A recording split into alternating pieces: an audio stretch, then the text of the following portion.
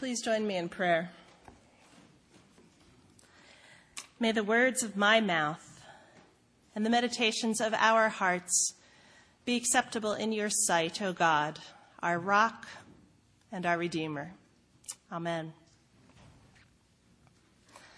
Sometimes when I read the story that Giovanna just read to us, I actually feel sorry for Mary. I can't imagine what it would be like to be 12 or 13, as some biblical scholars think she may have been that young, to get out of the blue a visitor. I'm not sure how Gabriel showed up at her house, but I suspect it was a bit startling. And then to find out of all things that you are pregnant. And then, of all things, you find out you're pregnant with the Son of God. Now, on the Holmes-Rahe stress scale, some of you may know what that is. It's a scale which scores different life events according to the stress that they can cause in people's lives. For example, buying a house is 31. The higher the points, the more stress. Divorce, 73. Death of a spouse, 100. Well, Mary, at age 12 or 13, would have been experiencing marriage, 50 points, pregnancy, 40 points. Well, I'm going to give her Christmas, 12 points. So she had a lot of stress going on in her young life. And I guess that not only would she be dealing with these normal stress points, I wonder what the scale would say when you were told that you were going to be having this as a virgin, out of wedlock, and by the way, you have to explain this to your fiancé, and then eventually everyone else. I think her stress scale would be off the charts. But the thing that continues to surprise me every time I read this passage is that Mary doesn't seem overly stressed. She doesn't really even seem nervous or frightened. I chalk it up to her naivete or perhaps her immaturity. But I am not the only one, I realized, who notices Mary's response. Turn your Bibles again to Luke 1. Because Mary's response and encounter with the angel is quite different than anybody else. Even Zechariah, who just a few verses earlier had an encounter with Gabriel, had a very different experience. Now, Gabriel's encounter with Mary begins in verse 28 of chapter 1 of Luke. And he came to her and he said, "Greetings, favored one, the Lord is with you." Now, those of you who know your Bible know that most often the first words that an angel says to somebody is, "Do not be afraid. Do not be afraid." And that's what he said to Zechariah verses earlier in verse 13. "Do not be afraid, Zechariah." But Gabriel doesn't enter into his conversation with Mary with those words until later. But it's later, and I love this. I love Mary's reaction. Have you ever thought about verse 29? Verse 29 says, "But she, Mary, was much perplexed by his words." Not so much by his presence there. I would guess that would be perplexing. But she was perplexed by his words and pondered, what sort of greeting is this? I get the sense that Mary was sitting there saying, uh-oh, what's coming now? You know, sort of the same idea that when you go up to somebody who you need to ask, and kids, you know this, I did a lot to my parents, when you need a big, big favor, and you tell your parents how wonderfully they cooked tonight's meal, how beautiful they look in the sweater that they're wearing, how clean the house is, and by the way, can I go, da-da-da-da. I have to wonder whether that's what Mary was thinking, because she wasn't surprised in the sense of fear. But the words say she was perplexed at his words and pondered, what kind of greeting is that? And then is when Gabriel said, "Do not be afraid, Mary." I just find that very fascinating, and especially compared to the words of Zechariah just earlier. And then, like Zechariah, Mary also goes on later on and questions Gabriel and said, hello, I'm a virgin. How can this be? And unlike Zechariah, who the poor guy who questioned something which I think was very appropriate, that his old barren wife was to conceive a son, became mute for 9 months, Mary's question seemed to be honored and appreciated and gladly accepted. Biblical scholars say that's because Zechariah's question was one of disbelief and untruth. You're not telling me the real thing. And Mary's question was just a sense of her naivete, needing clarification or explanation. Well, I think Zechariah got a pretty raw deal. But I am always amazed, nonetheless, through it all, that at the end, after this whole explanation, and the only question that Mary asks is, how can this be? That she closes in verse 38, "Here I am, the servant of the Lord. Let it be with me according to your word." And that's it. Come on, Mary. You've just been told that you're going to be pregnant out of wedlock with the Son of God. And there she is, resigning herself to obedience with no objection. Some might say this is maturity beyond her years. Some might say naivete. Some may say this is deep faith, deep trust. Or some, I sense, might even say she was in shock. She didn't know how to respond to this news. And then Gabriel left her, alone, I presume, to deal with it all, wondering what on earth was about to happen to her. When I was teaching at Goshen College, it had been agreed upon, having only had my master's degree, that I would take some time eventually and take a leave of absence and go get my PhD. After a few years of working, my department chair said, we need to start working on a specific plan, an outline for you as to when you will take this leave of absence so we can begin planning for other courses to be taught at different times. And I was very much struggling with this because I had not found a PhD program that really suited my needs, one that I felt really got to what I wanted to study. But I looked and I looked and I knew the pressure was on. I knew in order to keep my job, this is what I needed to do. And one June of 2000, I was sitting in a meeting in Ad 29, for those of you who know the building, and I heard a voice smack dab in the middle of the meeting.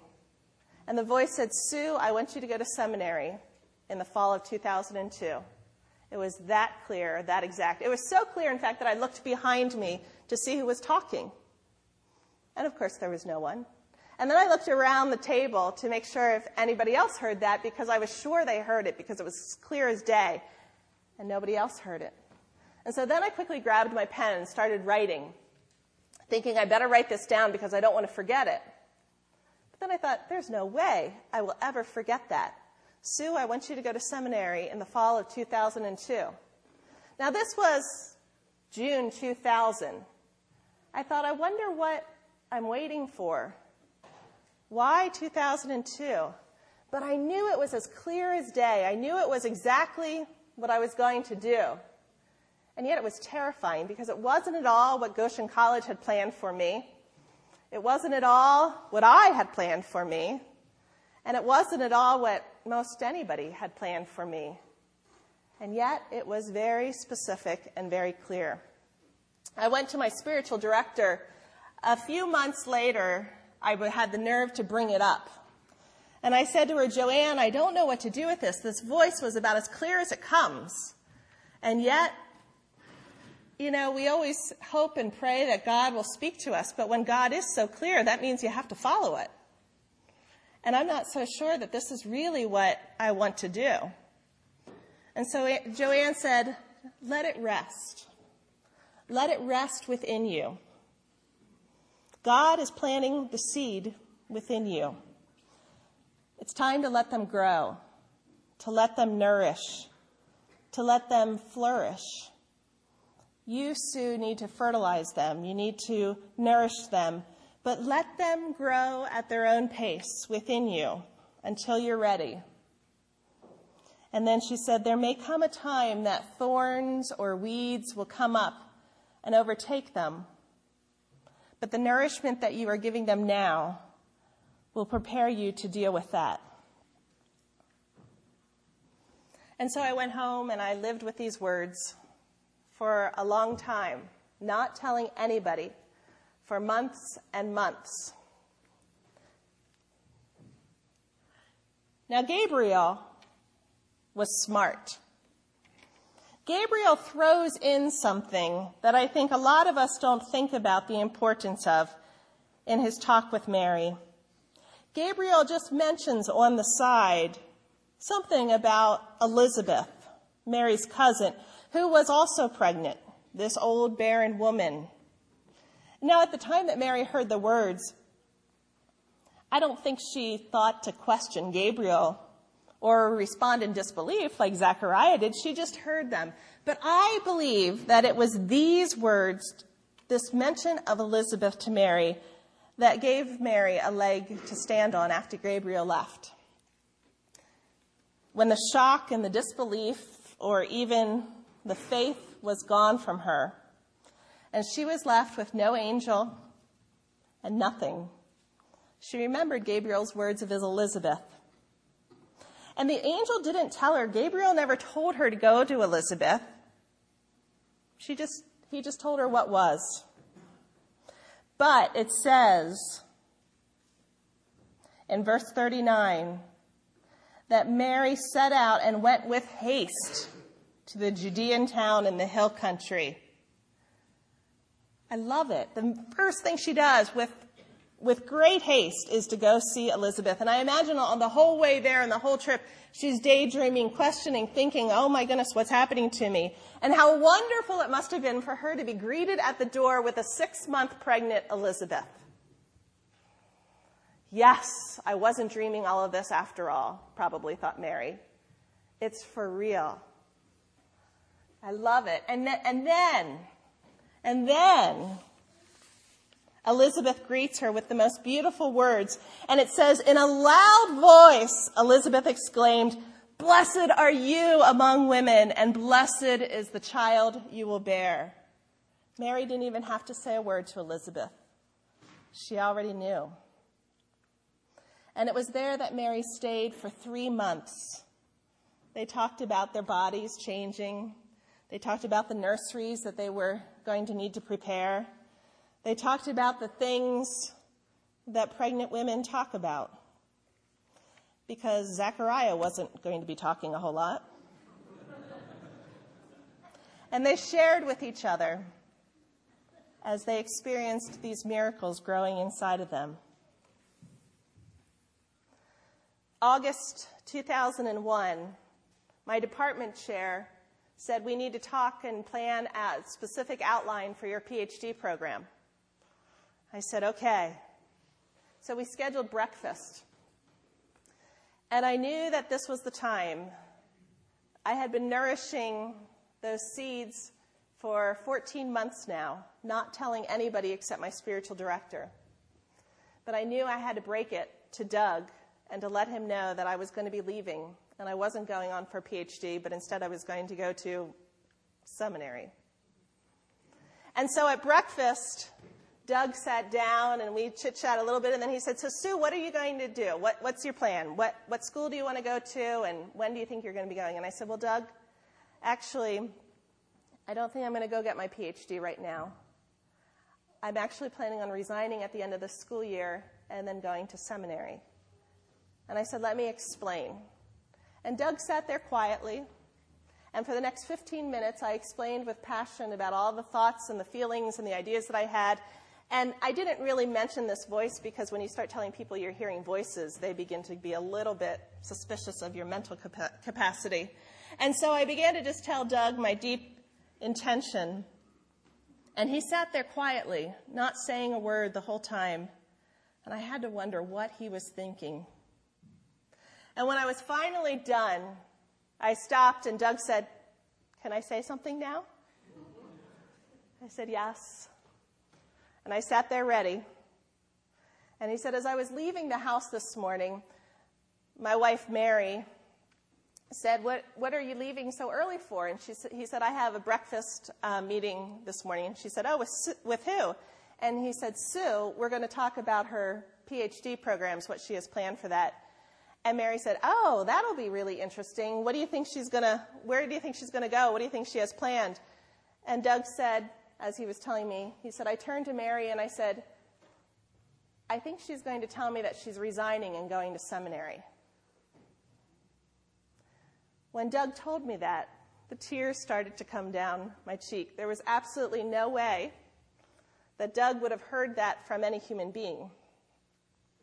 But for some reason, God had also been preparing Doug for my decision to go to seminary. He said, "If you would have told me anything other than that, I would have been surprised." Mary's time with Elizabeth, her response to Elizabeth's words, "Blessed are you among women," these were the words that allowed Mary to sing the words of Magnificat that follow. Words which I don't think Mary could have sung on her own without the affirmation and the reassurance of Elizabeth's miracle as well. And I think all of us are like Mary.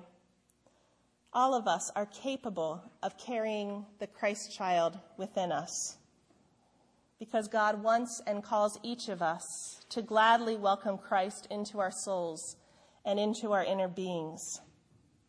But while we know that such a call is a huge responsibility, the responsibility to be the bearer of Christ, it's difficult, can be hard work, can be scary, can be lonely. And so all of us can so quickly and easily say, or at least feel like sometimes saying, "Christ wouldn't want to live within me. I'm too old, or I'm too young, or I'm too full of sin. Surely this is not a good place for Christ to live." But instead we follow Mary's lead, and we should take time to nurture the Christ. After all, God gave Mary 9 months to nurture this change in her life, to live with the idea before it was to be. Some of us may need to find our own Elizabeth along our journey, to cheer us on and to proclaim to us how she sees the Christ within us. Because Jesus is there growing within us, even at the times we don't feel it. In the coming days, may we, like Mary, nurture the Christ within us and remember the words that Gabriel said to Mary in verse 37, "For nothing will be impossible with God." For nothing will be impossible with God. That's right, nothing will be impossible with God. And so, like Mary, we take a deep breath and take a stunning leap of faith and say, "Here I am, the servant of the Lord. Let it be with me according to your word." Mary says yes to what God wants to do in her life, to the invitation that extends to all of us to be a Christ bearer. And the decision reveals that Mary is willing to put her complete trust in God. Mary calls herself the servant of the Lord, and in so doing becomes a model for the rest of us. We are waiting in the darkness for something to be born. Have you noticed how short the days are? How early the nighttime comes? This is Advent stillness, Advent waiting, Advent darkness. But something is being formed in the darkness, the dark womb of the night. We are waiting the birth of Christ in Bethlehem and the birth of Christ within us. Something is stirring. Something is forming. What form will the birth of Christ take? within you. Amen.